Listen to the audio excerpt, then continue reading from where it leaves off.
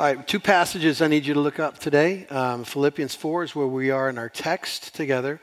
Very beginning of that chapter. Put your thumb in Philippians 4 and then find Matthew chapter 6. Matthew 6. Kind of wait there for me. I'll get there in a second. As you're looking up those passages, let me ask you a question again. Just a reminder, don't answer out loud. You'll make a fool of yourself. Are you a worrier? I got an audible groan out of 8 o'clock. Nothing from you folks? Are you a worrier? Are you a stressor? Yeah. It's okay. Well, it's not okay, actually. I'm going to confront that today, but I understand. It's very common, and no one is immune to stress and worry. The text that we're in Philippians today is going to be really super familiar, and it'll just be therapeutic to hear it again. And very encouraging to us. If it's true that worry, fear, is kind of the number one emotion without God, then we need to hear these words today. Let me read verses 4 of chapter 4 to the end of the paragraph. That would be verse 9. Let's read this together. Paul says, "Rejoice in the Lord always. Again, I will say it, rejoice. Let your reasonableness be known to everyone. The Lord is at hand. Do not be anxious about anything, but in everything by prayer and supplication with thanksgiving, let your requests be made known to God. And the peace of God, which surpasses all understanding, will guard your hearts and your minds in Christ Jesus. Finally, brothers, whatever is true, whatever is honorable, whatever is just, whatever is pure, whatever is lovely, whatever is commendable, if there is any excellence, if there is anything worthy of praise, think about these things. What you've learned and received and heard and seen in me, practice these things, and the God of peace will be with you." How many of you have heard this passage before? I figured everyone would know it. Most people know this passage but don't know why Paul wrote it. And I skipped verses 2 and 3 on purpose so that I could tease you up with the why. Look at verses 2 and 3, and I'll tell you what seems like an absurd story to lead into this kind of instruction. Here's what he says in verse 2. "I entreat Euodia and I entreat Syntyche to agree in the Lord. Yes, I ask you, true companion, help these women who have labored side by side with me in the gospel, together with Clement and the rest of my fellow workers whose names are in the book of life." Now, stop for a second. This letter was shipped to the church in Philippi. On one Sunday morning, the elders crack open this letter from Paul, and everybody's sitting there, and he says, "Hey, Euodia and Syntyche, get on with it." I mean, how would you feel if you're sitting in that server? Would you feel a little weird, like that's too much, Paul? I think Paul's been teasing this up, by the way, through the entire letter. When he talks about behavior, demeanor towards each other, the service of each other, and here he comes right out and says it. He finally grows the courage to say, there's trouble here, and it's between two women. He doesn't tell us what it is. He doesn't tell us what the disagreement is, but they're disagreeing on something, and he brings their name up. By the way, I think Paul is pretty kind here. He doesn't even tell us what the issue was that they were disagreeing about. He doesn't use his authority to go in and pick a side. He didn't say, I think this one's right and this one's wrong. He doesn't do that. He's not critical at all of these women. In fact, the only thing he tells us about the women is good news, that they are fellow workers, they labored side by side, and they're true believers. That's what he says, all good, except there's a disagreement that he wants them to get over. And he says, agree in the Lord, and my companion, my fellow worker. He mentions someone here, not by name, but everyone in the church would have known who he was. Maybe it was a particular elder. You help these ladies agree in the Lord. So somehow this issue that they were dealing with was significant enough for Paul to bring this up. Now, I confess I'm not very good at counseling because this sounds like a good technique to me. If there's a problem, stop it, okay? And people don't go to that kind of counseling. And yet it sort of feels like Paul is that blunt about this here. But there really is, to be honest with you, more to it that Paul is saying than just get along. But I do want to make this note, at least in our minds. Paul does not say, ladies, hear each other out. He does not say, hey, well, let's talk about the specifics of the disagreement. Let's find worth in either argument. He does not say, sort out your feelings. All he tells them to do is change how they think. Think differently. And so that's kind of the thrust behind the instruction not to worry.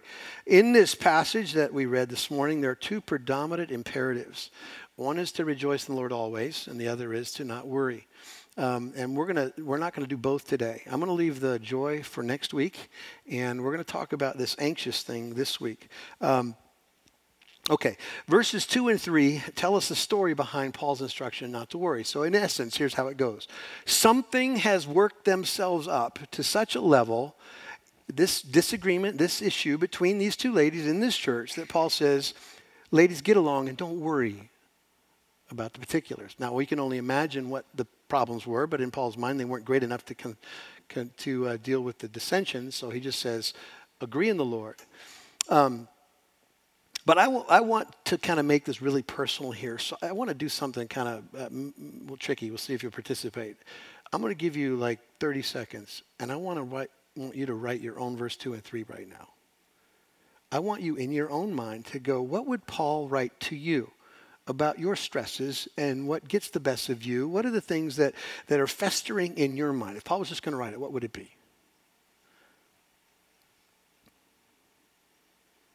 He said to Bill, he said to Alice, hey, about that house thing, let it go. About that job thing. About that health thing. What would be on your verse 2 and 3? Whatever you find, okay, then be comforted, because these words that Paul wrote to that church, to that particular situation, to those particular ladies, is also applicable to us. It fits exactly the same way. The people who write statistics on stress and worry say that there is, out of every row of 10 of you, there's 4 to 5 of you that are highly stressed, more so than ever before. And the list is always the same. We're stressed about health and money and family and job and relationships and whatever. I mean, they're all the same. It's always been that way. So how does Paul's instructions come off to you? I mean, if you just heard him say, don't be anxious, would it sound insensitive? Would the apostle sound like a little bit kind of clueless? Paul, how much do you really know about how I feel, about my story? How close have you been to my circumstances? How could you say that? Does it sound naive maybe at a minimum? Like, hey, listen, if you got closer to this, if you had gone through what I went through, maybe you wouldn't tell me just to get on with it. Well, I can understand that if you haven't heard everything Paul has said through the entire letter of Philippians, because you have to understand when he instructs, when he gives commands, it always comes through the entire narrative of everything he said. And one of his most favorite phrases throughout this letter is who we are in Christ, in the Lord. That's his favorite phrase. So based on everything that he said so far, he wants us not to worry, all right? In other words, you're never, based on what he said to us, you are never independent of God's sovereignty. God causes or allows things. What are you stressed about? You're never independent of his love or his grace or his interest in you. You're never a part on your own of his power. I mean, you have it all. And so Paul says, in view of everything I've said, everything that's true for you in Christ, therefore, don't worry. Does that make sense? So he has a better platform. It's sort of like he's counseled for chapters before he gets to the particulars of the instruction. So let me just try this out for size. Let's see how this works. If Paul commands us not to be anxious, then being anxious is what? We never finish the word. We just go. Do you hear that? It's like a bunch of snakes in the room. Kind of can't say it. Sin. All right? But it's kind of like the acceptable sin. This is the sin that we are all okay with because we all struggle with it. So we just kind of cut it some slack. But in essence, let's just see it this way. Anxiousness truly is a momentary unbelief. That's what stress and worry is. It's a moment, maybe a fragment of time where you go, man, I'm lost. I don't know who's in charge. I don't know who's got me. I don't know who's going to care for me. I don't know how this is going to end. And so you set aside what you know about the gospel, what Christ is doing, and you worry. It's a momentary section of unbelief. The word anxious means to be pulled in different directions. What a great word. It's how it feels, doesn't it, to be worried and stressed. I got life, and I feel like death. I feel pulled into different places. I want peace, but all I'm overwhelmed with right now is fear. So it's like pulled in different directions. The word actually comes from a word that means to strangle, which again is a great way to describe how it feels to be in the middle of anxiety that feels like it's choking us out.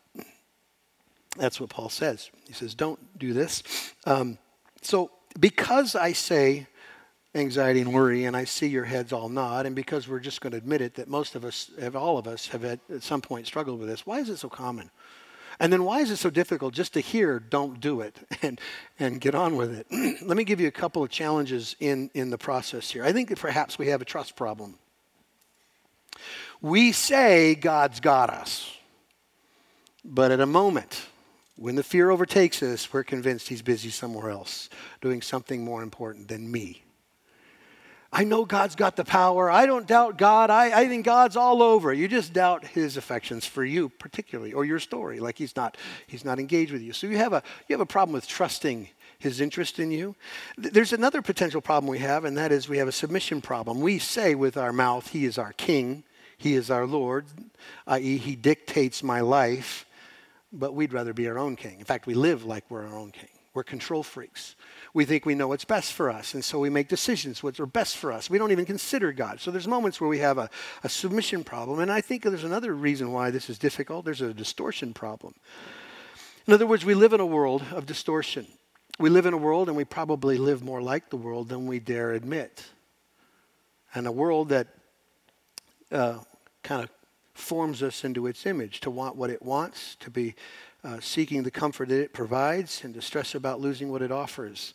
And you don't even have to write it down. You don't even have to cognitively think it through like that. You just emote your way through those things. You find stress and it's connected to what the world offers, you got it. That's what it is. And most of us don't dig enough to find out, is that thing anything more than what the world offers? But there could be a distortion problem. So, if we really don't think that God is concerned with us, like he's a good God and he's great and he can do all these things, but he's got better things to do than deal with me. And if I prefer to control things and I'd rather not trust in him and ultimately I'm saturated with the world, what do you think is going to be the conclusion? The only thing left with all of that is worry. The only question you have to answer is the when, because it'll happen. That's it. That's all you got left. In the Sermon on the Mount, that's the Matthew 6 passage I told you to put your thumb in for a second. Jesus talks about worry as well here. And it's interesting where he talks about it. He talks about it right after he tells his disciples and those who are following him to not store up treasures here on earth. And then he has this section on do not worry. Why would he put it in that order? I think because it fits. Earthly treasures are a man-made attempt to try to avoid problems. Earthly treasure, like if I have enough, if I have more, if I get it, if I avoid it, if I have all these things, then I won't have issues. And you know this, those of you who can finance more opportunities than anybody else, when you have more things to avoid the problems, what do you stress about? More things. People who have a lot worry about a lot. It doesn't go away with stuff. Treasures don't fix the problems. They reveal more exposure to us. So Jesus commands us not to worry as well. But the great part about chapter 6 of Matthew is Jesus tells us the why. So if you go to Matthew chapter 6, let's do this. One writer kind of laid it out as arguments that Jesus makes to fight against worry. So let's just use that. Let's start in verse 25. This is the argument of priorities. Therefore, I tell you, do not be anxious about your life, what you will eat or what you will drink, nor about your body, what you will put on it. Is not life more than food and the body more than clothing? Okay, Jesus mentions in this text something that probably doesn't cross our minds because we don't worry about food or drink or clothing. But to them, the treasure was that kind of there, in their world. So let's stop for a second. Before you go, well, I don't have an issue because I don't have a problem with those worries. What would Jesus write to you if you were sitting on the hill? If you were out there and Jesus was beginning his very first sermon ever and he says, don't worry, church or people, about your life, what would he say that would hit your target? Would he say your career, your 401, your retirement? Would he say your worth in your job and your employment? Would he talk about the house? What would he say? It's fascinating to me that after 2,000 years, we still stress about the wrong priorities. We still have it out of order. What Jesus is saying is that your life is more important than things. And that's true, isn't it? All our world does at any phase of the world's life is offer you this life about things. You can have this thing and you will find life. But you know this, if you've done it long enough, it doesn't deliver. And Jesus simply says the obvious. Life is more important than that. So get your priorities right. It's more important. Here's the other argument he makes in verses 26, and we're going to skip to 28 and read through 30. It's the argument of the Father's provision. Verse 26 says this, look at the birds of the air. They neither sow nor reap nor gather into barns, and yet your heavenly Father feeds them. Now this is the key phrase I want you to remember. Are you not more valuable than they? Look at 28. And why are you anxious about clothing? Consider the lily of the fields, how they grow. They neither toil nor spin. Yet I tell you, even Solomon in all his glory was not arrayed like one of these. But if God so clothes the grass of the field, which today is alive and tomorrow is thrown in the oven, will he not much more clothe you, O you of little faith? Basically what Jesus says is the Father provides. You're worried about what God gives. And he provides, and he uses something so absurd to make the point. Look at the birds and look at the grass. Animals and plants. And somehow he makes a connection of God caring for these least of things to make you think about how valuable you are to him and say, what are you worried about? What are you stressed about? If God provides for them, aren't you convinced not to worry when you consider that he is your Father? The birds and the flowers don't have a personal relationship to the Father through Jesus. You do. You were shaped in his image, not them. You were loved by God before the foundations of the world. You were the target of his affections when he left heaven and took on flesh to go to the cross willing to bear your sin. You are the object of his affection, not grass, not plants, not birds. It's so absurd, the illustration, to make you go, oh, what was I talking about? Well, I shouldn't even open my mouth. I shouldn't be worried right now. And so it's an argument of the Father's provision. And he simply says, aren't you more valuable than they? What's the church say? What do we say? Yeah, of course. There's another argument in verse 27. It's the argument of logic. He says, and which of you, by being anxious, can add a single hour to the span of his life? This is the common sense part of the sermon. Jesus simply says, what good does worry do you? And you know what worry does. It does absolutely no good. Absolutely no good whatsoever. My wife is kind of a health nut. I've told you this before. We couldn't be more polar opposite. She is disciplined. She eats like perfect. She never quits, and I eat like a 10-year-old. And I'm happier for it, by the way. So... But I asked her, I said, honey, because every time she's talking to people about their health, there's a question that comes up for people who care for others. And they are asking questions about stressors, like, what are you worried about, right? What are you thinking about? And she mentions a couple things. And those of you who are doctors or people in the medical field, you can tell me if I'm lying or she's lying ultimately. But things that she mentioned that stress causes. Depression and anxiety, weight problems, autoimmune diseases, skin conditions, reproductive issues, pain, heart disease, digestive problems, sleep problems, cognitive and memory problems. Am I close? Dr. Hill, am I close? Okay, I'm getting a nod from the doctors. So listen, I'm certain that's not exhaustive. Worry does nothing but ruin you. It's the logical argument that Jesus says. Tell me what it does for you. Just tell me. It does nothing. The University of Wisconsin, by the way, again, a secular writing, said that 40% of things that people worry about never happens. So it's just fictitious. 30% of things that people worry about are things from the past that they can't do anything about now, but they're worried about what happened. And 24% of things are petty. They don't even merit the level of worry. Now, this is a secular article that's left a little room for legitimate worry, but I would just suggest if they knew more about their creator, they might end up with 0 on the list. So Jesus says, worry doesn't work, so don't do it. Let me give you another argument, the argument of faith, verses 31 and 32. Therefore, do not be anxious, saying, what shall we eat, or what shall we drink, or what shall we wear? For the Gentiles seek after these things. The word for Gentiles, I don't want to be insensitive, but it's true. The word for Gentiles is pagan. It's a word used for those who don't know God. So he simply says that when we are worrying, we're behaving as if we don't believe.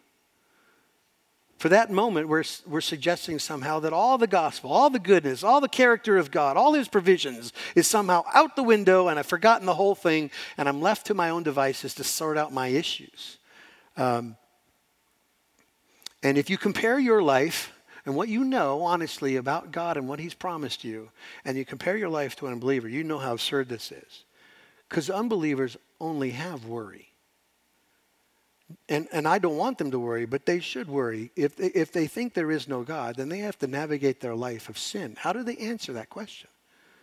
It happens. You hear people talk about this all the time. The void, the God void. They don't know it's a God void. There's an emptiness they're trying to fill. And you know, Solomon, the king, he tried to fill it with everything. And our world tries to fill the hole with everything. Will the void go away if I do this, if I have that, if I smoke this, if I get that person? They just try to fill this thing up. And what happens when you do that and it doesn't solve the problem is you're more stressed and more dark than you ever were before you started.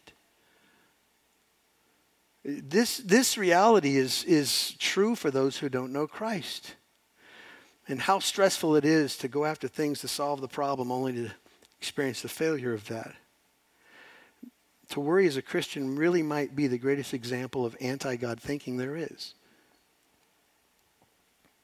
You and I, if you believe and confess Christ Jesus as your Lord, have absolutely nothing to worry about other than, some false God failing you. And I will tell you that's a better thing. If you go and put your hope in something that wasn't meant to deliver, the fact that God allows you to experience the disappointment of that is good because it drives you back to the King. That's the only thing you got to worry on. If you're living in some sense of the world and loving the way the world does it or thinking the world does and it never finishes for you, well then say thank you to God because that's the way to lead you back home. Here's the reality of it. Our lives are hidden in Christ, with Christ in God. That's what Paul tells in Colossians 3. Okay, one more argument, or a couple more arguments. The argument of relationship, verse 32. I didn't finish this verse on purpose, but here's what he says. Gentiles, seek after these things, and your heavenly Father knows that you need them. Here's why you don't worry. Because your life is personal for God. You know who invented fatherhood? He did. I don't care who you are in here. You could be the best dad the planet has ever known. You fall so far short of the fatherhood of God. The purest, greatest motives with the most power to deliver at every circumstance, your Father in heaven. He's a good Father. He's committed to you. He is compassionate for you. He knows you, and he's precise in what he does, and he's always gracious in how he treats us. That is our Father in heaven. We are his children. He is the perfect Father. Let me give you one last argument why you shouldn't worry. It is the argument of speculation, verses 33 and 34. Jesus says, but seek first the kingdom of God and his righteousness, and all these things will be added to you. Therefore, do not be anxious about tomorrow, for tomorrow will be anxious for itself. Sufficient for the day is its own trouble. This is, again, a final kind of common sense argument, is that you don't know the future. You and I don't know what's going to happen. So worrying and speculating its outcome is a waste of time. The honesty of Jesus is pretty profound here. He says you're going to have trouble. Different versions say each day has trouble of its own. One says today's trouble is enough for today, and that's all true. You're going to have trouble. What you don't know is the what and the when. You just don't. It's going to come. You don't know what kind, and you don't know what time or how long it will last. And so Jesus basically says, then it makes no sense to worry about its coming. Don't look ahead. Don't carry it forward is the point of that. Leave tomorrow alone. God will be God tomorrow when his sovereignty allows whatever it is that he sees fit for you. Does that make sense? So that's almost enough. That is the why. Go back to Philippians now. Philippians chapter 4. And now we get to see Paul talking about the same commandment not to worry, but now he gives us the how. So if you're one of those people going, okay, I'm ready to go, I'm ready not to worry, there's some things that he gives us real practically here that will help us. Look at verses 6 and 7. Don't be anxious about anything, but in everything, by prayer and supplication, with thanksgiving, let your requests be made known to God. And the peace of God, which surpasses all understanding, will guard your hearts and minds in Christ Jesus. The antidote for worry is prayer. I didn't say it. It might sound too simple for you, but that's what Paul says. He says, pray about everything, not just some things. Someone once said that if you know how to worry, then you know how to pray intensely.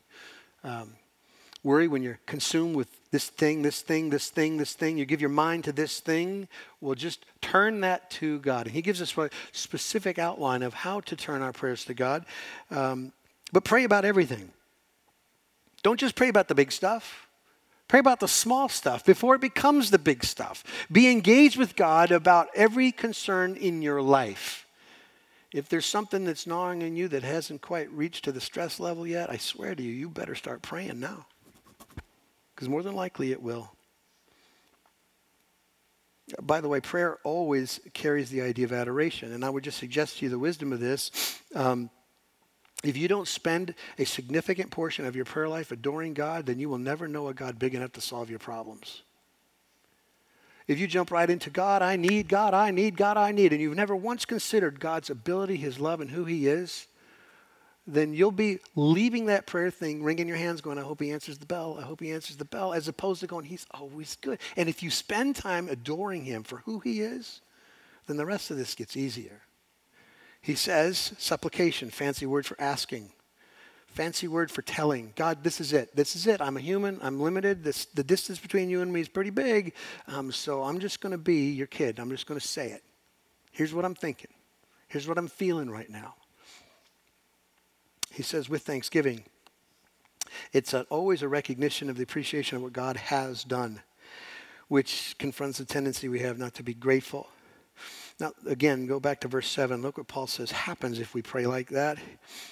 He says, the peace of God, which surpasses comprehension. You know the people who can say this? The people who have every reason to stress and aren't. This is the reality. Sometimes we go, the peace that just looks so great, you'd want it, you'd buy it, you'd pay for it, is a peace that's completely connected to circumstantial issues. But if you see somebody who's in the pressure cooker who has this is when you say, that makes no sense. It's peace beyond understanding. That's what he promises here. It's interesting what he says here. This peace of God will guard. The word is garrisoned, like a troop of army guys in front of a fortress protecting something. God protects, what's it say? Our hearts and our minds. If you want kind of shorthand for your feelings and your thoughts, that's what he promises to guard if you pray. Which, to be honest, that's where all this stress comes from. It's when my thoughts run off and my feelings follow. And then I'm left with stress. Hearts where we're totally susceptible to wrong feelings. You're in it and you go, God, I'm alone. God, where are you? This is never going to end. I mean, all those things you're just going to emote. And he says, no, a prayerful heart actually garrisons your heart, your feelings against that. It guards our minds where we're totally susceptible to wrong thinking, that somehow God doesn't answer prayer, like I've asked, he doesn't say anything, he doesn't love me. I'll take matters in my own hands, and what I'm left with is worry or control. And both of those wrong feelings, wrong thoughts. He says he will guard that. Now look at verses 7 or verses 8 and 9. Paul finishes with this, and I want to connect these passages together because sometimes we preach them separately. Don't be anxious, and then we'll come back in a week and we'll talk about this. They're directly connected. This is Paul's new thinking for the stressed mind. Look at verses 8 and 9. Finally, brothers, whatever is true, whatever is honorable, whatever is just, whatever is pure, whatever is lovely, whatever is commendable, if there's any excellence, if there's anything worthy of praise, think about these things. I mean, I've actually been in sermons where people kind of pick through the words, and I appreciate that. I think there's some depth in it. The word's true. I would just suggest to you is what God has said. Truth begins with God. Truth is Jesus Christ. So everything that you were to think about starts with him. So let's just go there. If your thoughts aren't him, then you're thinking wrong thoughts. Let's just start there. He says what's honorable, noble, worthy of respect, just. Those are right thoughts and actions defined by God and his character. Purity, things that aren't infected with evil. Lovely, anything that's beautiful. And commendable, that's that conduct spoken highly by others. It's a long list, and I suppose we could just take a week and kind of dig through each word, but I don't think that's the intention of why Paul put it here in this verse. Paul's intention isn't just the list. That's why he continues in verse 8 to say, and by the way, if there's anything excellent, anything else excellent, anything else worth praiseworthy, think about that too. He wasn't trying to create an exhaustive list of things to think so that you can overcome that. He's trying to teach us something about constantly being in the mind of God so that there's no room for worry. If your mind is totally absorbed with good things, lovely things, pure things, commendable things, true things, worthy of praise things, excellent things, I swear to you, if you give your mind to that, you won't have room for stress and worry. It's just true. You get what you think about. And that's his promise here. It's intended to overwhelm our thoughts. And hopefully you see what Paul's getting at here. Don't be anxious about anything.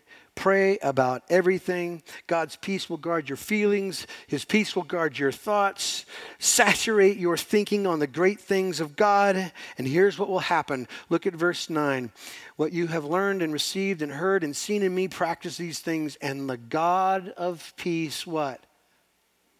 Will be with you. It's amazing. Here's what he promises.